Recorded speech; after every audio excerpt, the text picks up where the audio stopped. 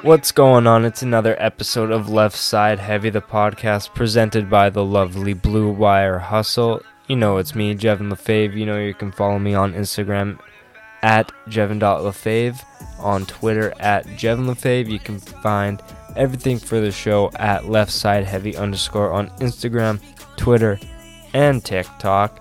Don't be afraid to leave a rating and review as well on Apple Podcasts. It helps grow the show. On this episode, I am bringing on a big TikToker, not necessarily the Addison Rae type, but he is Alex Day from No Huddle Sports. He gives some would you rathers on his TikTok page and Instagram.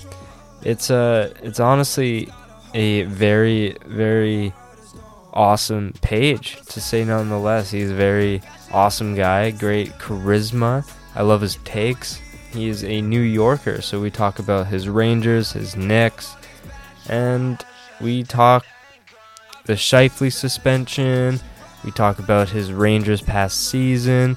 We talk all NHL playoffs, how we think it will ultimately end, and then we do pretty much the same thing for the NBA playoffs. We talk about his Knicks. We talk about the Luka takeover, the Trey takeover, the Suns becoming a wagon, and ultimately we kind of shift towards who will ultimately be raising the trophy in the end. So it is a great episode, great fully packed episode. We move pretty quick, so I hope you guys enjoy the listen. It was a great conversation, and be sure to give him a follow on Instagram at @nohuddle_sports and on TikTok at @nohuddlesports. So this is a great episode. Hope you guys enjoy. Leave a rating and review. And Tom, bring us in. Campoli trying to clear it. Ball, shoot, scores! I'ma take out with you, baby. Patriots win the Super Bowl. Be calling me daily. That's enough. I do that girl like a football. Down to It's episode 39 of Left Side Heavy, the podcast presented by Blue Wire Hustle. I'm your host, Jevin LaFave. You know where to follow me on social media. Today, I am bringing on a special guest connected through the old Instagram direct messages. He is a big TikToker, but he's not the typical Addison Rae doing the TikTok dances. It's actually one of the enjoyable accounts where he presents some of his hot takes and some would you rathers while he cracks open a nice crisp Bud Light. I welcome on Alex Day from No Huddle Sports. Thank you for joining me today. Absolutely. Thanks for having me on, Jevin. Yeah, no Addison Rae dances today. We all need to find a medium to talk our talk, and for me, that's TikTok. So you won't find me dancing anytime soon. When did No Huddle Sports begin, and when did you gravitate towards the TikTok platform? Because I love your content and what you put out. It's actually fascinating. It's kind of what I look forward to on my For You page. So I actually started it last August. I was in sports media for a bunch of years, and I got furloughed, just like a lot of other people. COVID happened, and they lost their job. And while I was just doing, kind of more ordinary job, like not so much what I was going to in my career, I started No Huddle Sports. And, I knew I had some experience, but also how the landscape was shifting, and I started creating these videos. And at first it was only for Instagram, but then one of my friends said, hey, I think what you're doing is great, but it would actually be doing a lot better on TikTok, because the stuff was just, I knew it was good, but it wasn't really growing. I started putting it on TikTok and things really took off. I remember because I kind of rebranded a little bit, and mid-January, I had 400 followers on there. And now about, 5 months later, a little bit less than that, actually.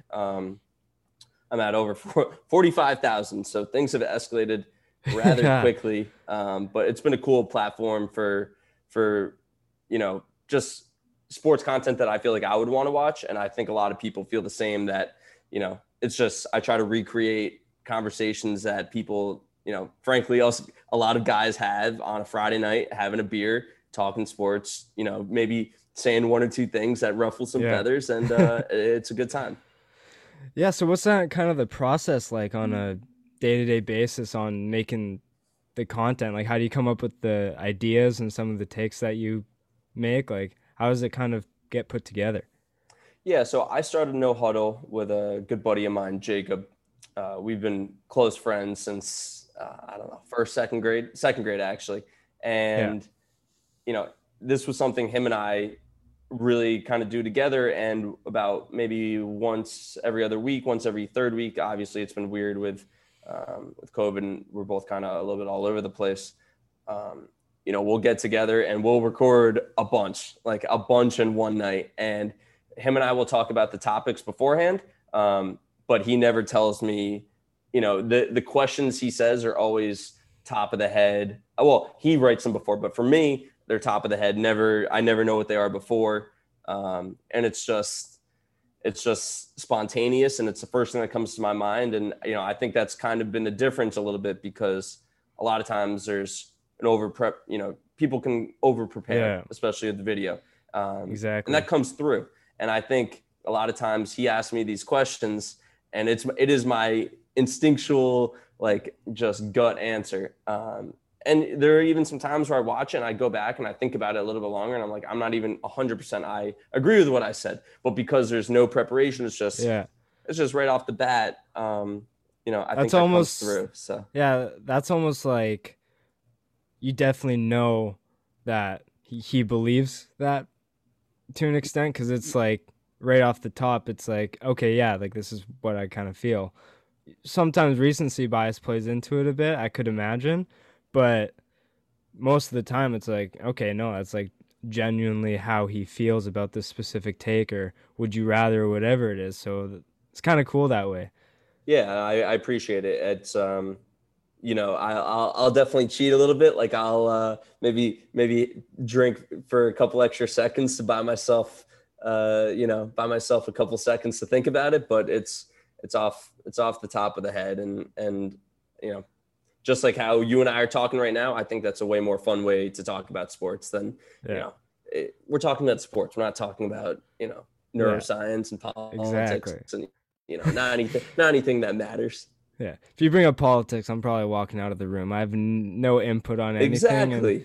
It's just like, this is just press record and just shoot the shit like you're not recording, and that's the best content you can put out, right? Oh, we can curse on here. Perfect. I don't know. You have a nice sponsor and stuff. I don't know the rules, so I'm not quite there yet. I'm just doing this for fun because I'm trying to go into sports media as well. So, which kind of segues me into my next question before we kind of get into the recent happenings in the world of sports.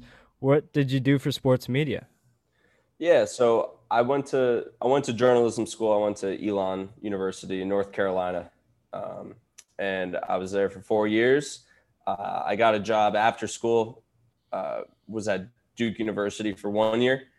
Kind of stayed close by. It was fun. It was almost like a fifth year in a way, because I was close to Elon. But then I was working during the days, and I did digital media and combine a little bit of everything: production, a little on camera, a lot of writing, a lot of editing for Duke. I was doing Duke baseball, basketball, football, and depending on how big the sport was, that was how much I would do. So, I did a lot of Duke football, Duke baseball, and then during basketball game season, it was a little bit all hands on deck. So I was there for a year, and then I got a very similar job with the Yankees, and I was a digital producer for the Yankees for 3.5 years. I would come up with different features, interview players, edit, shoot, write, but pretty much all behind the camera.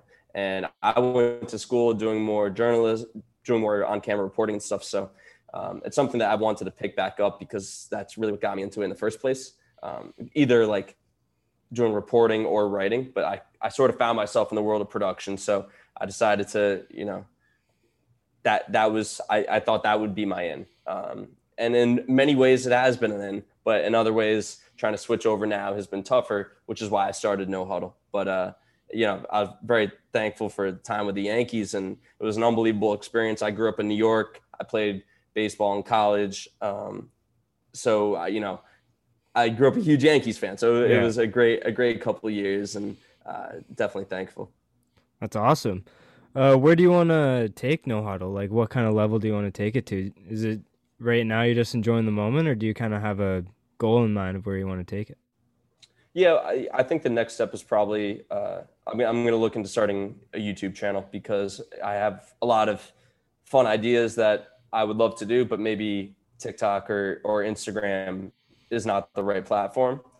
Um, it's obviously very time consuming and it's hard to get off the ground. So I think that's the next thing. And, I would love to just, the way I've thought about it is I'm just going to build it up and then where from there, it'll take care of itself. So I'm kind of just trying to consistently, like my goals right now are more how many videos I can get out a week. The long-term goals I have left a little bit up in the air because in many ways I'm using it as an avenue to, maybe I get hired by a different company, or it's a way to kind of put myself on the map. Maybe not just the brand of No Huddle Sports.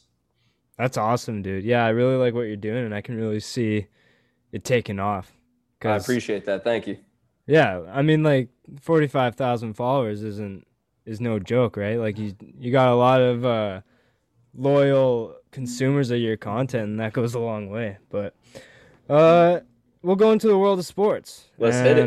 What's happening? Where do you want to start? Hoops or puck? Let's talk a little puck, huh?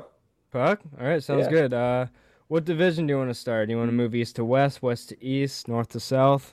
So I'm a huge Rangers fan, so I would love to go east to west. I know you got that. You have those Vancouver fans, but we could start them off with a little East Coast bias. Yeah, I'm everywhere, man. So let me hear your rundown of the overall Rangers season, because it started off pretty slow with Mika didn't get right on the right foot like he ended last year. He was like.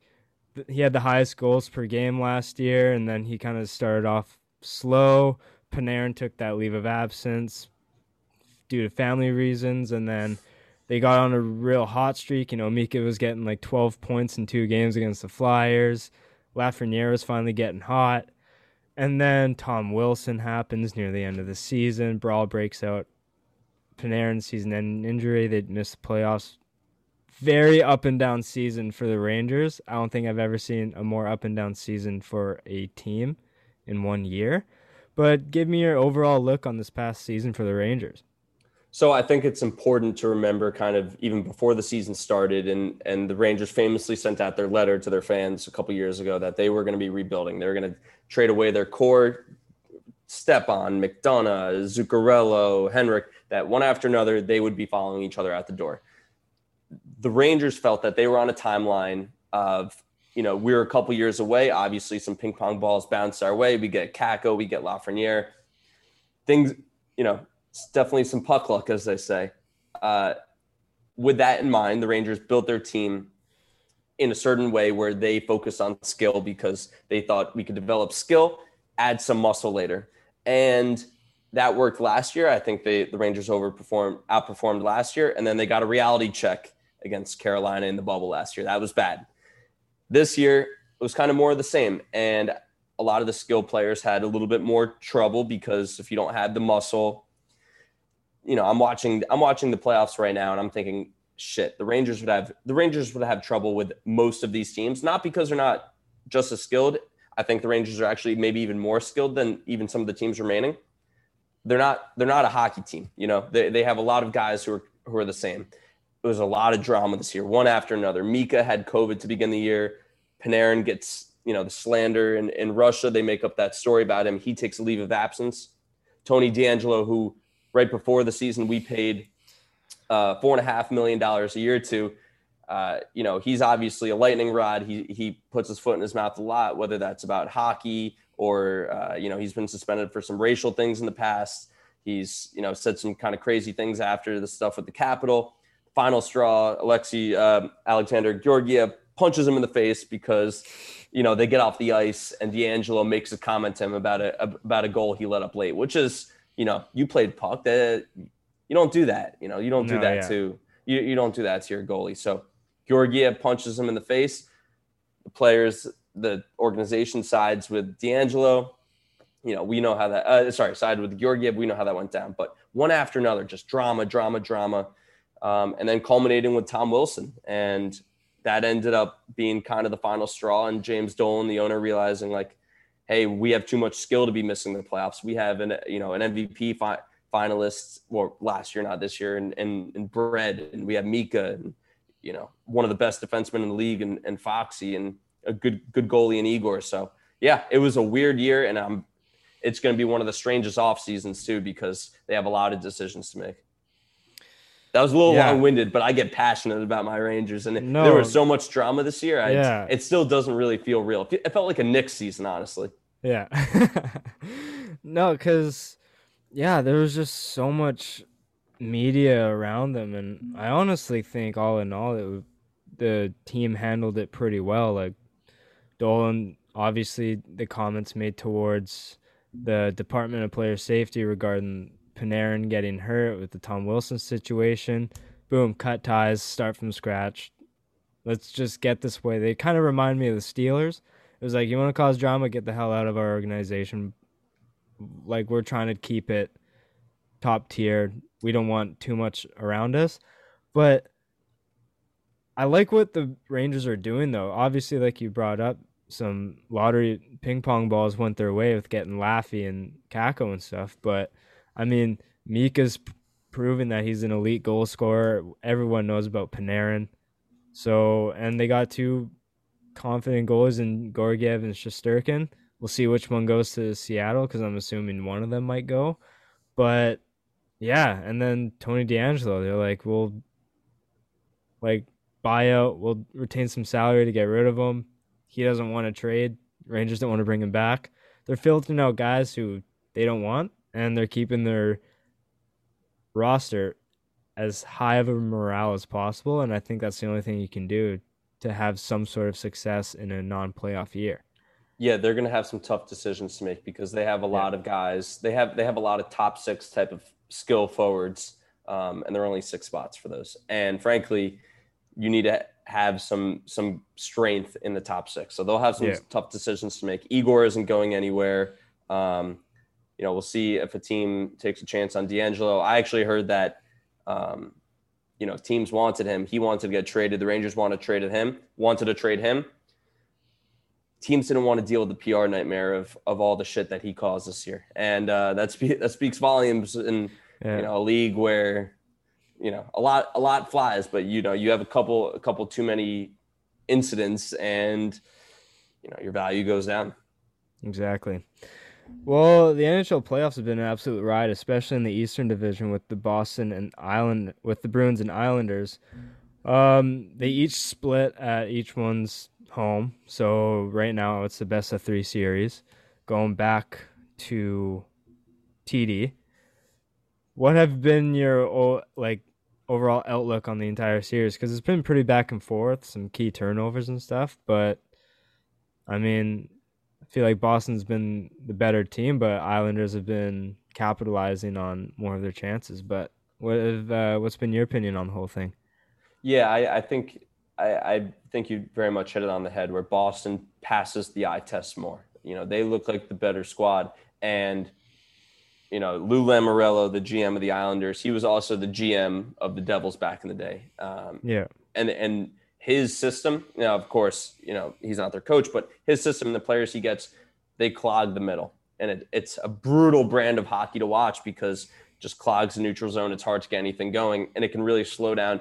I watched them slow down the Rangers all year, the Islanders. They were our daddy this year. Absolutely. And, I think in some ways they're doing that to Boston, where they can slow down the skill of Bergeron and Hall and Marchand, and, it goes on. So even if maybe they're not as talented of a team, they're winning games. I have a question for you. Do you think Pasta has slept after missing that open net? No. Because that would be keeping me up at night. Yeah. I don't know if you are aware of Frankie Borelli, a part of Barstool Sports, but he's a huge Islanders fanatic. Of course. And he got a text from Matt Molson, because he was a pretty good goal scorer in the NHL, and he was saying, he's like, I wouldn't sleep for days if I missed the opportunity that Pasta had. Mind you, Pasta's an elite goal scorer, so he probably has a short memory. Just get it out of your system. I was surprised he didn't even go out next shift and go bar down or something like that. But I mean, yeah, that's a huge. That could play a huge role in the entire series. Like if Boston ends up losing and getting knocked out, that missed opportunity could play big because they ended up losing that game when they could have gone up 3-1 in the series. And Yeah, absolutely a turning point. so yeah, it's gonna be crazy to see how that plays out. But Coquitlam kid Matt Barzal gets the game-winning goal.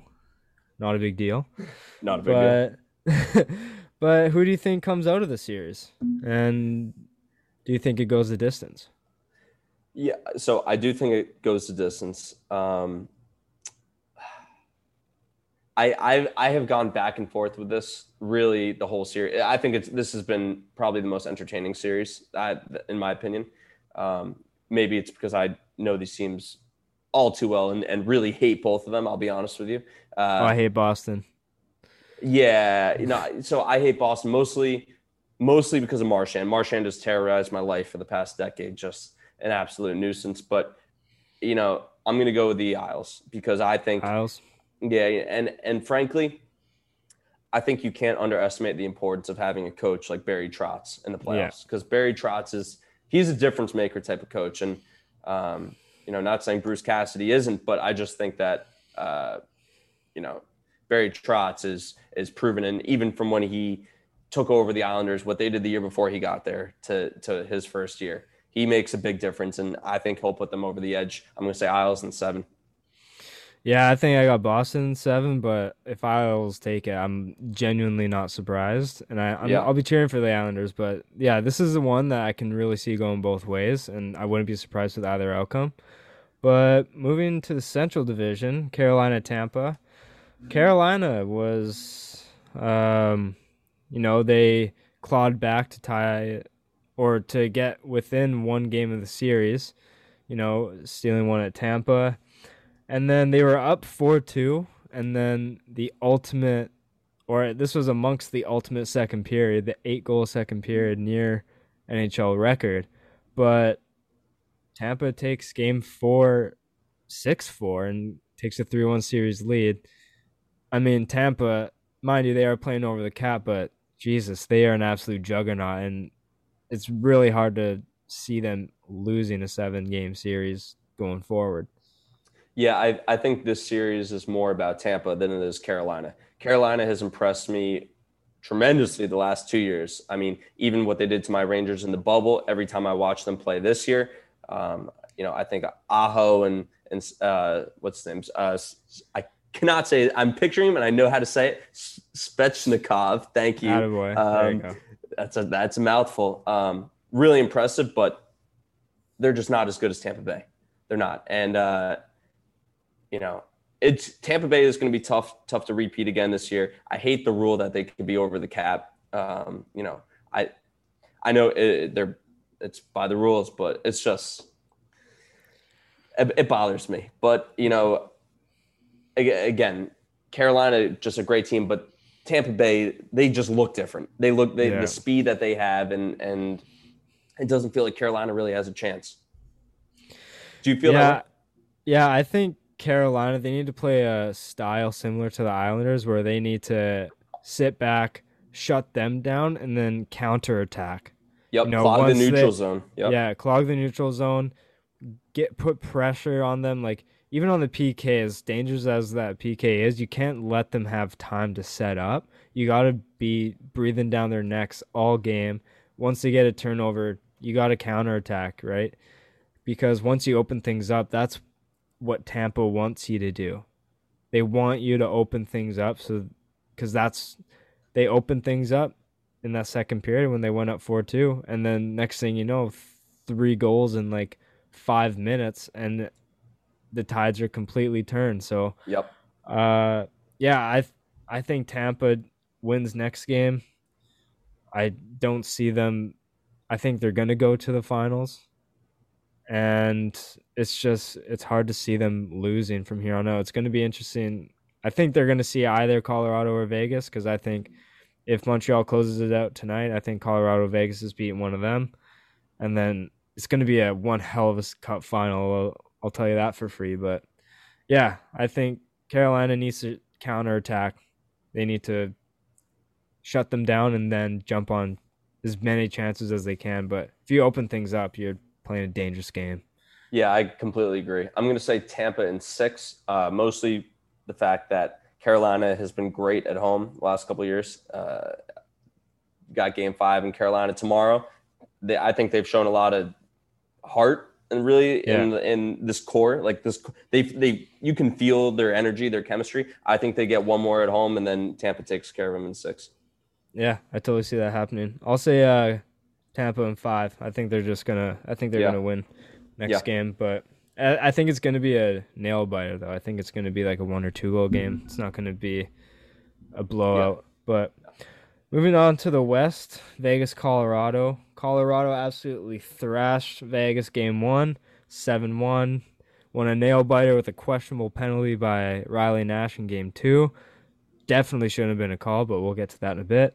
And then Vegas wins both at home, winning a commanding game 4, 5-1 with a Marchessault hat trick. But yeah, overall thoughts on this series so far?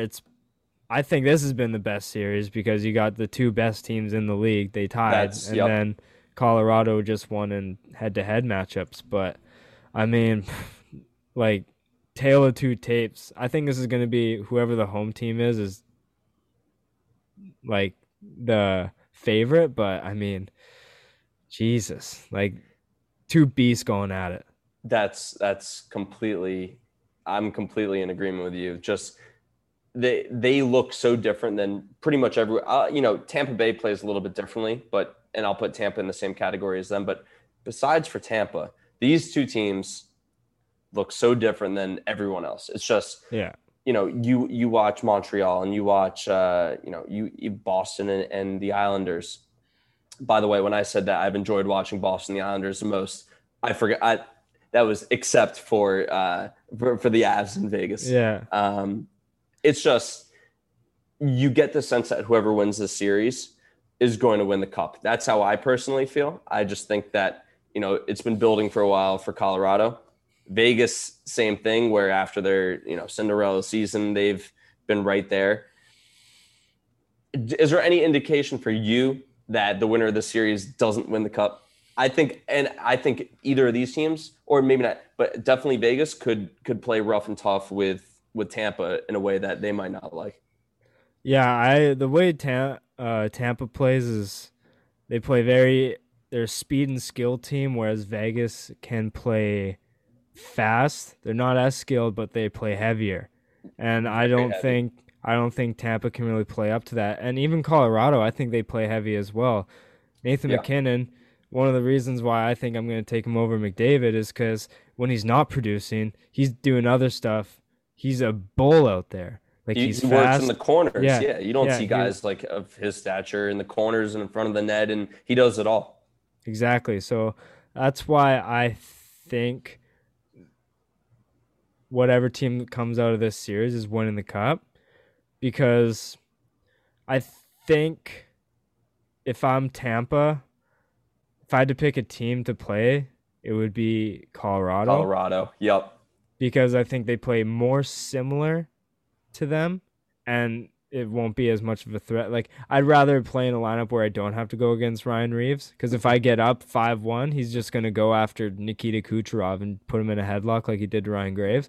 So, yeah, man, it's just like this series has been absolutely unbelievable, and I think it's whoever the home team is, put money on it. But, I mean, if I had to guess, I can see Vegas taking this in 7 and stealing one in Colorado at some point, but we'll see. Yeah, I'm gonna say I agree with you. I'm gonna say maybe Vegas in 7. I don't feel confident about that at all, just because it's been such a dogfight. Just 1 minute you think that one really has the upper hand, and then things change very quickly. So I'll conservatively say Vegas in 7, and whoever wins the series wins the cup. Yeah. And you got to think Vegas is at max capacity too, and they're one of the loudest arenas in the NHL. So obviously that played a part. Yeah, they played a part in game 3 and 4. So one bounce can change the series, is what it seemed like, because both teams really take momentum and run with it. But The last series, Montreal Winnipeg. Montreal is up 3-0 in the series, which if I had to put money on it, no one expected. I've guessed Winnipeg in 7, and right now it's not looking. It's still possible, but it's not. I'm not looking confident on it. But one big thing from the series that we'll mainly talk about is Scheifele suspended 4 games on his hit on Jake Evans. Evans was not sent to the hospital, but I think he had a pretty major concussion and he's went right back to his hotel room. But I don't know if he caught the hit, but it Of was course. first instinct. I was like, yo, he could be out for the playoffs. But then I looked at it and I'm like, the one problem I really found with it is that he never went for the puck. If he was so focused on stopping the goal, then he would have tried to make a play on the stick a bit more. But it seemed like his only focus was running the guy over. Lining him up. So overall input on the Scheifele suspension. So us sports fans have a way of being very black and white. You know, you think this way or you think this way. And in this instance, I think 2 things can be true. I think it is okay to say that was a dirty hit, that was not a legal hit, and it's okay to say that a 4-game suspension is too many. Is way too many games. My first reaction was that didn't look like a hockey play. You know, the same thing you said. Yes, a hockey play, but the way he lined him up, I understand his. It looked unnecessary. It looked like unnecessary. It didn't need to happen. Right. And I know Evans's head is down and there are people who are quick to say head on a swivel. I get all that. The intentions of that hit were, I think, indisputable. I've seen the slow-mos. It was shoulder, it was elbow. Yeah, he was on the ground, he was off the ground. If you have to break it down like that, we have an issue. If it was, in my opinion, after I saw it, I said that was illegal. He should be suspended. I'm going to say 1 or 2 games. Maybe closer to 2. A 4-game sussy. Tough break. And I actually very much liked the reaction of his teammates saying that if the NHL doesn't take care of it, we will. I like that kind of bad blood and that kind of chatter, and of course it's the unspoken part of hockey. But yeah, I thought it was a dirty hit, and I thought it was too much of a suspension.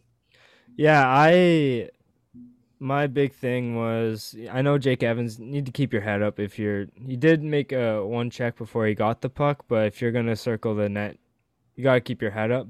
But I mean, Scheifele, that was a play where if you're so focused on stopping a goal, then you would have made a more play on trying to keep the puck out of the net, because it's not like you're hitting him and he's literally right behind the net. He's coming out from underneath the goal line, tucking it in, and you're just going for the body. Like, that's not going to stop anything. The play is already going towards the net. So I thought 4 games was too much. I think 2, 3, like max 3 max, but I think 2 games was appropriate. Yeah. But I mean, I know Scheifele was in game 1, but Montreal has still been taking care of Winnipeg. But it's amazing what they're just riding the hot hand. Carey Price again back in 2014-15 form. But other than that, I hope Jake Evans is okay. It seems like he's recovering pretty well, but I don't think we'll be seeing him the rest of the playoffs. But yeah, this series, it's been pretty hasn't been the most exciting, but I was having this conversation with my uncle who was on last episode. He says Montreal hasn't really been playing great, and I think I have to disagree. I think Montreal's been playing like great. If you're looking at the expectations they had going into the playoffs and the way they've taken care of Toronto and Winnipeg especially. I know Toronto got dicey at moments, but I mean, part of playing great is having a great goalie, and Carey Price is averaging like 1.7 goals against, and obviously over a 920 save percentage, I assume.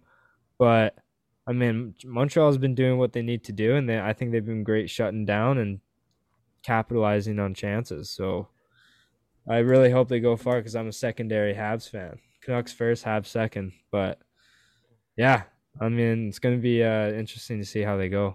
Yeah, I mean, I think this postseason, these playoffs have been a success for Montreal. Even no Yeah. matter what happens after this, if and when they close out Winnipeg, I mean, I didn't expect them to go on this run. Yeah. Part of I like what you said. Part of playing well is having a hot goalie, and I watched my Rangers for so many years get carried by King Henrik when they had no business being there, like, truly no business. So that's part of it, and I think I get what your uncle's saying where they're not playing well, but I also get what you're saying. Like they have a game plan, and they're just playing that game plan to a T, and they're clearly not like the most talented team, but they're playing well, and they have a plan, and they're executing. Yeah. He was saying like Habs aren't a great team, and I'm like, I know they're not a great team, but they're playing great. There's a Yeah, difference. I completely agree. I So completely agree. yeah. You watch them Yeah. all year, that doesn't look like a team who's They have beating no Tampa Bay, but they have no business being in the position they are, but they're in it and they've done it. That's great to me. So, but as of right now, we are recording on Monday, June 7th, and it's 2-2 Islanders Bruins, just over halfway through the second, and the Jets Montreal game hasn't started yet. But is there anything else you want to touch on in terms of hockey? Oh, I have one more note. The NHL draft lottery. Buffalo Sabres won the first overall pick, and Seattle swapped with Anaheim. Seattle getting the second overall, Anaheim getting the third, and then the rest is the same. Very boring draft lottery. Sorry to Owen Powers for going to Buffalo. brutal. I would say Jack Eichel is the only bright spot, but he's probably out. He's probably going to your Rangers, I assume. That's for a separate conversation, yeah. but maybe. And that's the only reason why I'm holding on to him in my fantasy hockey league is I hope he gets traded to a better team than Buffalo. But yeah, that's the only notes I have for the NHL. If you have any other things that you want to talk about, but No, let's talk some hoops. let's talk some hoops. So I haven't talked NBA since I did my preview show a couple episodes ago. So I can quickly run through all this first round series are finished, I believe. Yep. And quickly run through them. Portland. Denver took care of Portland in 6, Yeah. if I'm not mistaken. Yep, I don't have the games in front of me. I just have the matchups. So forgive me if I get a couple wrong, but that's why I got you on to. Yeah, no, they took care of him in 6. The crazy game was game 5 when Portland lost in Damian double Lillard. overtime, but Lillard just was unconscious, and buzzer beater to send it into overtime, buzzer beater 3 to send it, both buzzer beater 3s to send it into double overtime. Just like, remember NBA Street where the guy is on fire? That's what he was. And they still couldn't win, and it just kind of sums up him and Portland. Not him. It sums up his Portland era where they just can't put the pieces around him, and now you have to wonder what his future is there. But that was a pretty exciting series, and you have to feel for Lillard. Yeah, 2 things on that. Jokic proved that he's the MVP this year because he was putting up 40 spots or 35 plus spots He's so good. Yeah, he was distributing well, and you're the MVP if you take care of a series in 6 games without your second best player, especially against a player like Dame. But I was watching that game 5, and every time Dame Lillard was putting up a shot, I was like, there's no way. And it would just go, and I'm like, you got to be kidding me. And then he would put up another. I'm like, are you serious? They were down by 9 with 30 seconds left. I'm like, Portland's probably going to tie it. Yeah. Aaron Gordon misses 2 free throws. Lillard goes up and 1. Back again, 3-pointer. Just capitalizing on missed free throws. They were scoring points fast. And I was like, if Portland takes care of this, they better win the series or else Dame is fucking leaving. And there are 2 guys who when Lillard takes those shots, there are only 2 guys that I think that isn't a bad shot for, and that's Lillard and that's Curry. Yeah. The shots that they take are bad shots for everyone else on the planet, and those 2 guys, that's like that's what they do. They can get away that's just what and I'm talking Durant, Harden, the whole, like, those 2 guys are just unbelievable to watch. Yeah, it's unbelievable. So, yeah, Denver takes care of Portland in 6 games. Quickly run through the rest, and then Yep. we can pick what series we want to talk about. But the Suns, as a suspicious underdog, as a 2 seed, take care of the Lakers in 6 games. The Hawks take care of the Knicks in 5 games. I can see a tear rolling down Alex's face. It's okay, buddy. That was Um, yeah. I'm still not over that. Yeah, yeah. continue. The Nets take care of the Celtics in 5 games. I mean, I think this was a coming out party for Jason Tatum. He did everything he could. It was like a Dame series for Tatum, but I mean the big three in Brooklyn are just nothing can really top them right now. The Bucks sweep the Heat. The Jazz Grizzlies series is the one I never really paid much attention to. I don't know how that series finished. Did the Jazz take care of them in 5? Because I know Uh, Grizzlies stole game 1, but I don't know how the rest of the series got taken care of. But in the meantime, the Clippers advance over the Mavs in 7 games. Luka, he was a talk. As much as you want to talk about Clippers advancing, I think the talking point was Luka. He played absolutely outstanding this series, and similar to shut up, Siri. I don't want to talk. Similar to Tatum, this is one that he was already a superstar, but this even put him up another level in terms of players in the league. And then Philly takes care of Washington in 5. So out of all of those, let's kind of start off with LeBron, first ever first round exit for him. Quick thoughts on the series and how it all shaped out in I general. wasn't surprised by the Phoenix series, especially I thought Phoenix had a chance, assuming AD was healthy. Yeah. And then AD wasn't healthy, and I thought that, if you can look at it with just how the teams have played, Phoenix had a shot. And of course, there's the LeBron factor, but one guy can't do it entirely alone. And that Phoenix team is really, really, really, really good. And I think that series was more about Phoenix being good than the Lakers being bad. And AD just can't stay on the floor, so that didn't surprise me. The Nets Boston series, that didn't surprise me. I mean, the Nets team is just loaded. Yeah. Those two really, like, in my opinion, they shook out how they were supposed to. And I know that's kind of an unpopular take with the Lakers, but if you watch the Suns play all year, they looked like a better team than every time I watched the Lakers.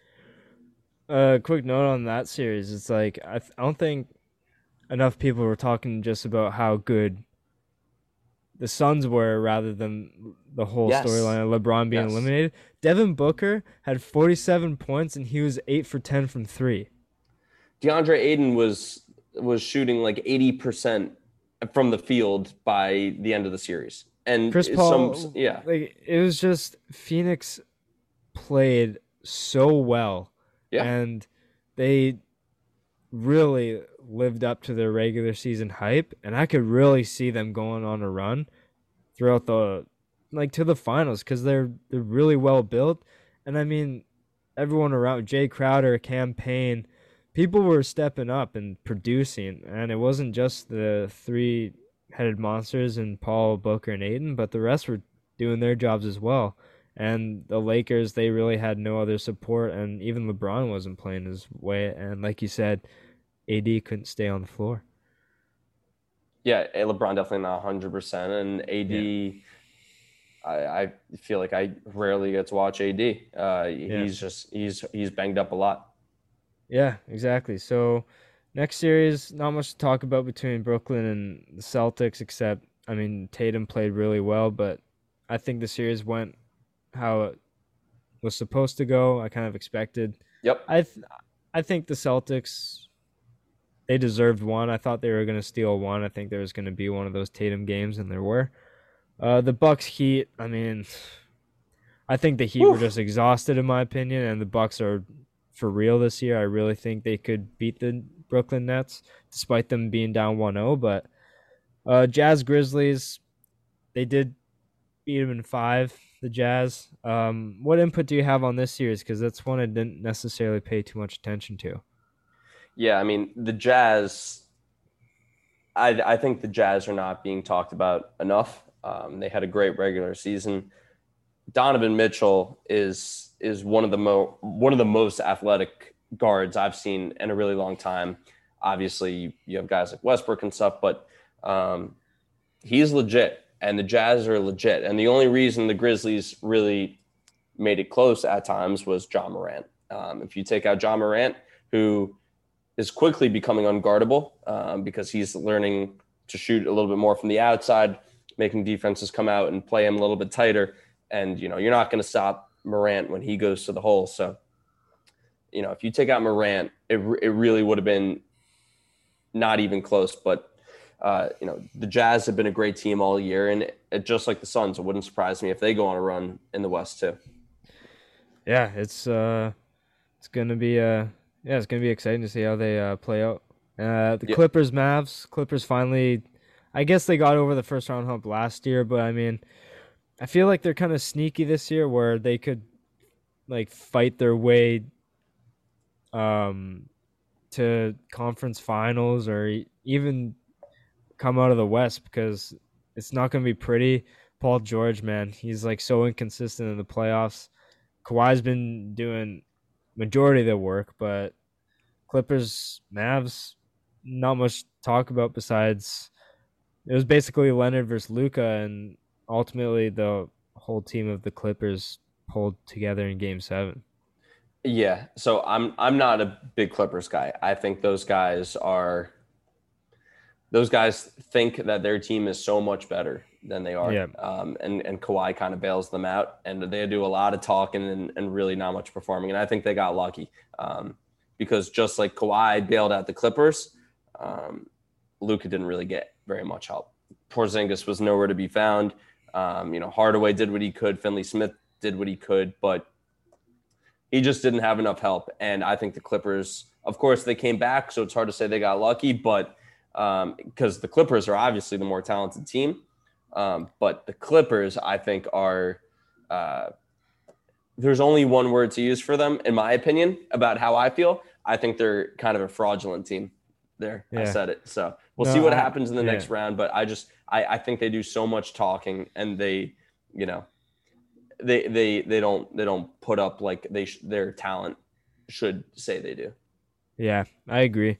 I saw this funny comment regarding the Mavs and stuff, and it was about Kristaps.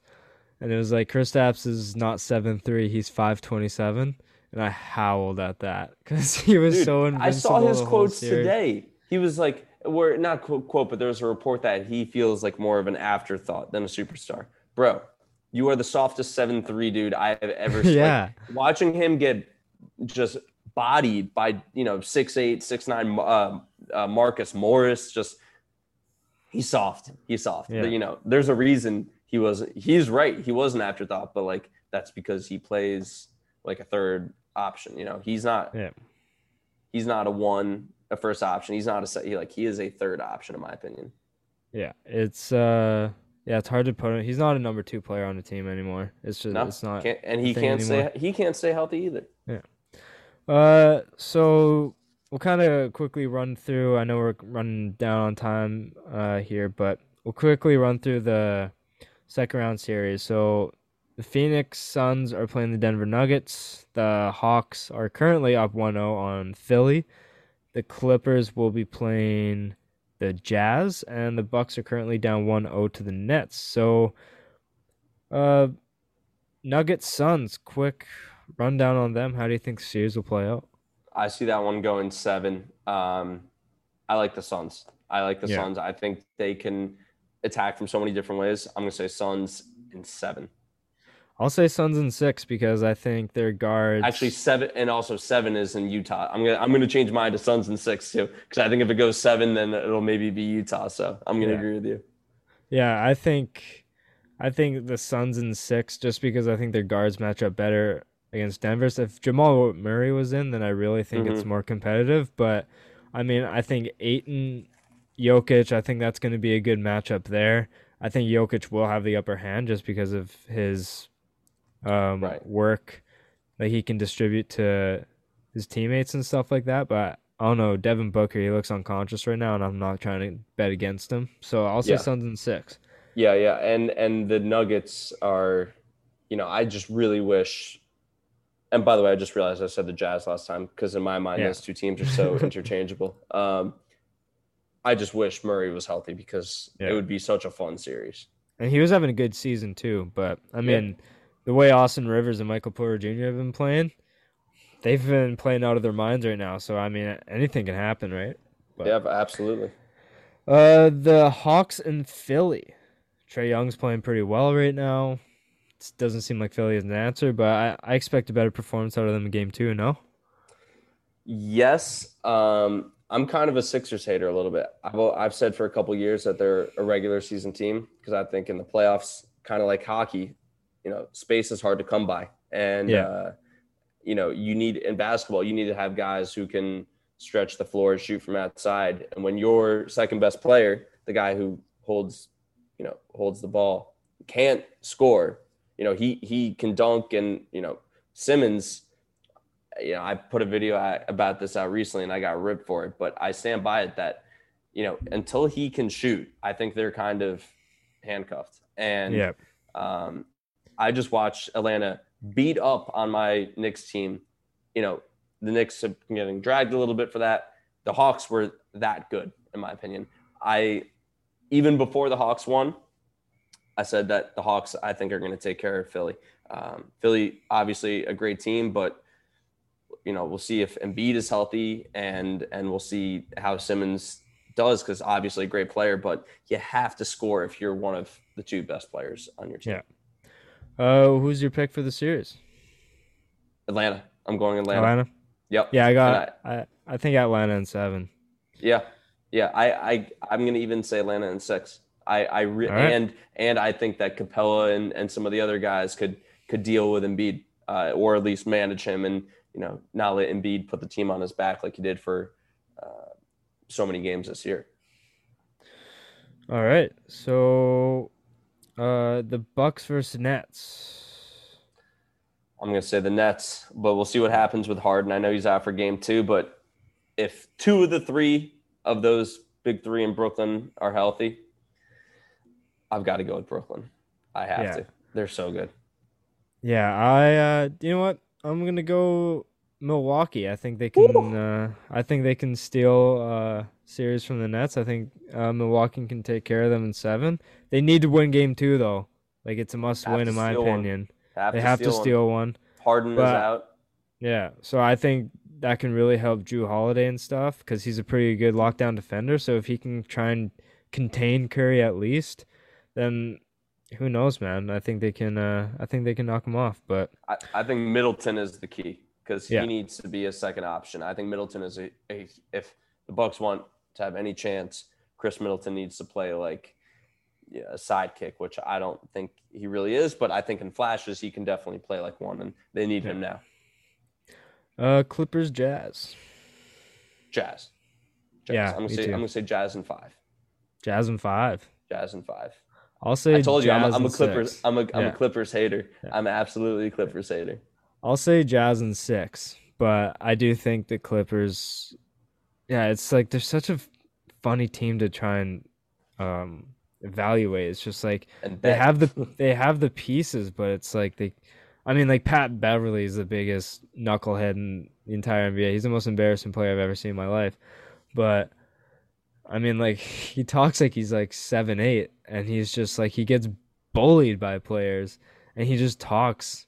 He fouls like so hard, and then he starts talking like he's the best defender in the league. It's like they have this tough guy persona, and it's like you haven't done shit. The whole team, the whole team, like Paul George calls himself playoff P, and Marcus Morris is obviously known to be a tough guy, and Beverly, and it's just like, all right, how about you guys win some games, and then you could do your talking. Yeah. Then. Yeah, exactly. Last couple thoughts. Who is your finals pick, and who wins it all?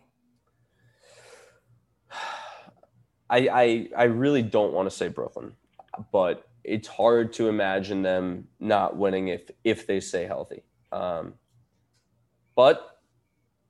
I'm going to go with Utah. Utah? I'm going to go with Utah. I think that, they do it on both sides of the floor. They're great at home. They're good on the road.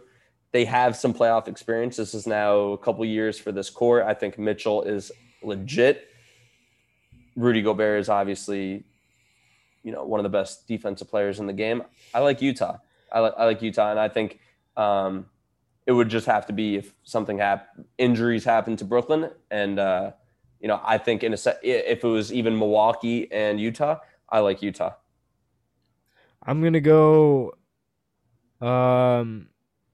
Phoenix Suns over Milwaukee. I think Phoenix Suns. Spicy. I like it though. I like it. The Phoenix Suns, man, they impressed me so much against the Lakers, and I mean, I don't see Devin Booker. He's said in an interview, he's like, "Yo, I've been training for this. Like, I've been wanting this my entire life." And the addition of Chris Paul was huge, but I mean, he just needed that one player to just help him along the way, and Chris Paul, I think, is that piece. And I mean, Devin Booker is just when he plays wild, and it's just like, all right, when Monty Williams is just like, yo, Booker, just do your thing. Chris Paul's here to kind of slow down tempo and whatever he needs to do. And when Devin Booker goes out and puts up a 50 spot, it's just like they've just been doing well. But I do think their other pieces need to play above average to help along the way. But I think they can take care of them. But I would love to see that happen. Me too. You got to love the small market teams and like, especially in cities where, Phoenix isn't some sports hotbed. I think that would be awesome if that happened. And let's also see if Chris Paul stays healthy, because, he's been dealing with that shoulder, and we'll see. I'm pulling for them though. That'd be a great story. Oh yeah. Your head coach, Thibodeau, he won 2021 Coach of the Year. Shout out to him. It was just announced during this recording. So wait, your boy Tibbs won Coach of the Year. Let's go. So I gotta say, I because you said that, and I was like, wait, he did. I thought he was going to finish in second to Monty Williams in Phoenix.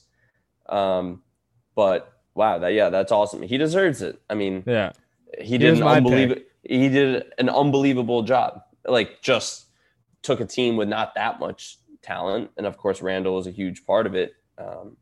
But yeah, I'm pumped by that. And Randall won Most Improved Player, so the Knicks are doing well in the awards, except for the team awards. We'll take it. In my opinion, they had to be the pick, because their over-under for wins was like 22.5 or something like that, and they got the 4 seed. So I think I hit the over. I think Tibbs had to win that. Like, it was just no doubt in my mind. But last thing, very, very last thing before we end off. On this podcast, Alex, we do something called Time for the Press, where people send in questions to be answered on the podcast.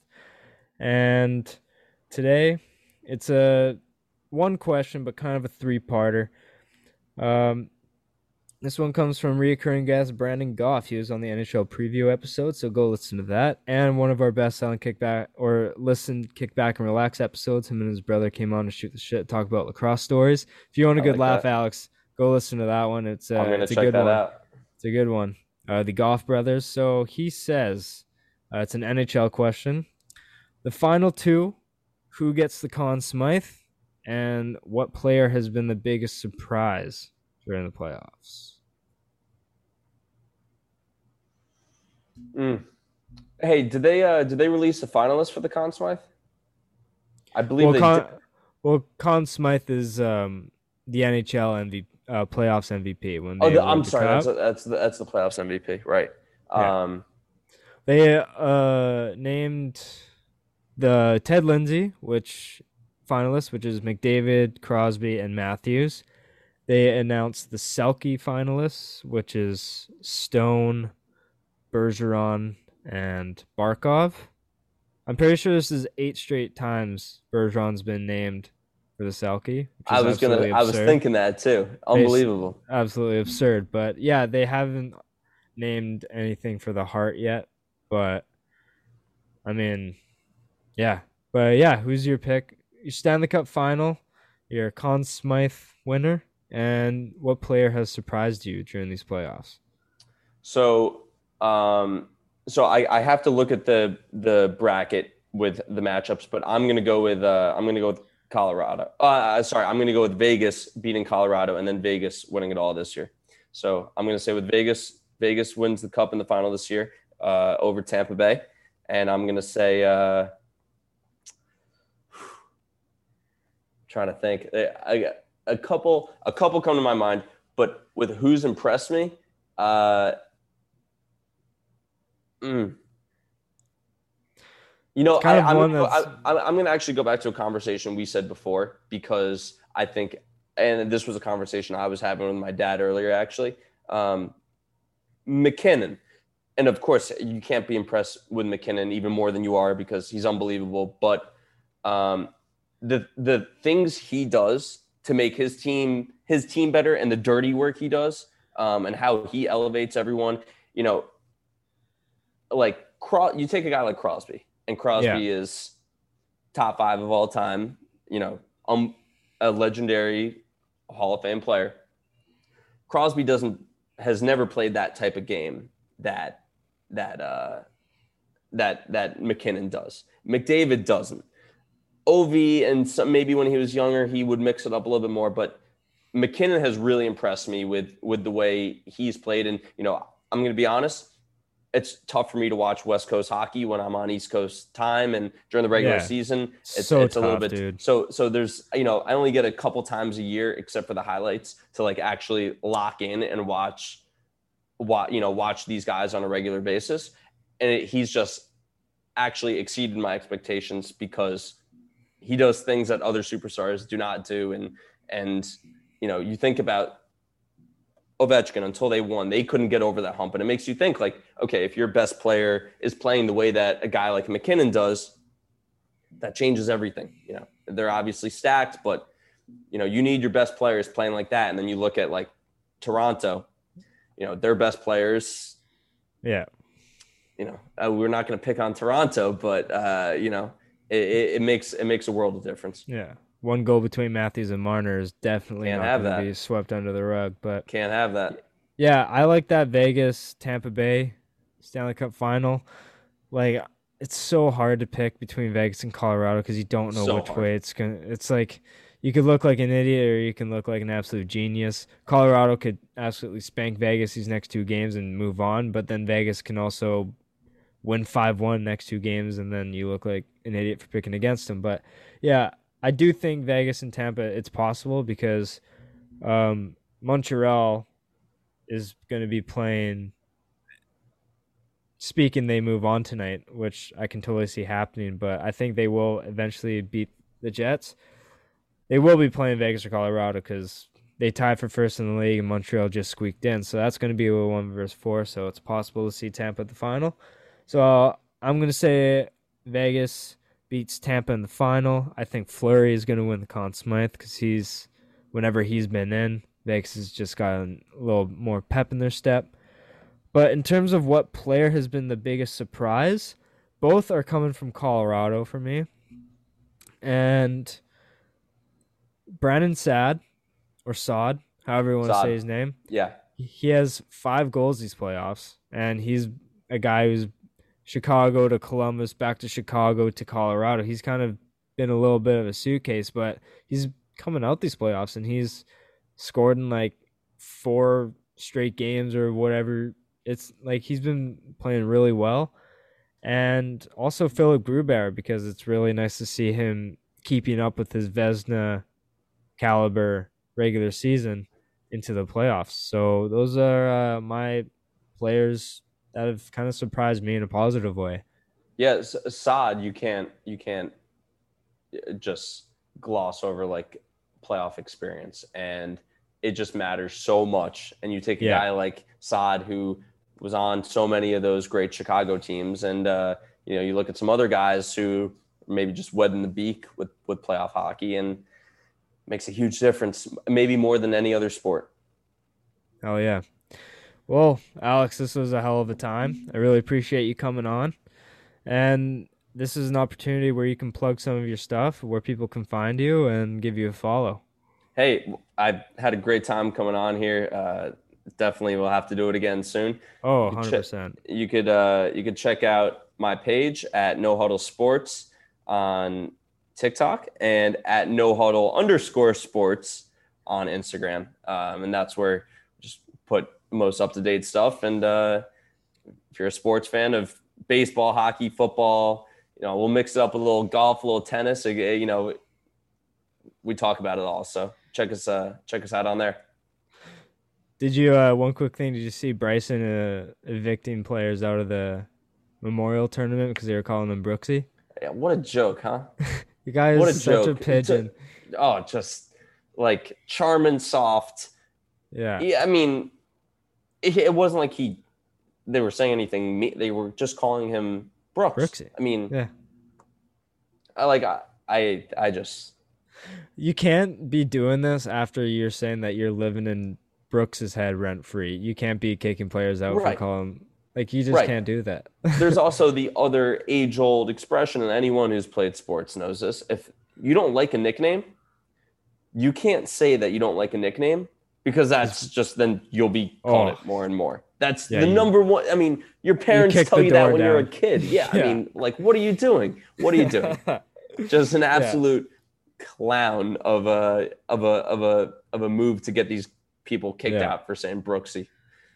Crazy. It's gonna, if he thinks it's stopping here, it isn't. I want everyone chanting Brooksy so they can't kick out everyone, and going down the fairway. It's just it's gonna be insane. But you guys know where to follow me. I put the tags at the beginning of the show. Go listen. Intro outro music is Savage by Tom Ivory featuring Six Man. Go listen to their mixtapes on anywhere you get your music. They're absolute beauties, and they're putting out new content. So be sure to check them out, and be sure to leave a rating and review. It really helps the show on Apple Podcasts. And there will be a giveaway soon. I just kind of have to figure out what it is, but I will be announcing that pretty soon. Thank you for listening, and we'll see you guys next time. I just gotta let go. Went from ducking and fucking, and now I got put in the friend zone. There's no need for discussion, I just really loved how you get low. But I'm dipping, I'm cutting the shorty, and we're being 10 toes. I just gotta let go, call me a Benzo, paid all cash, I won't take no rent.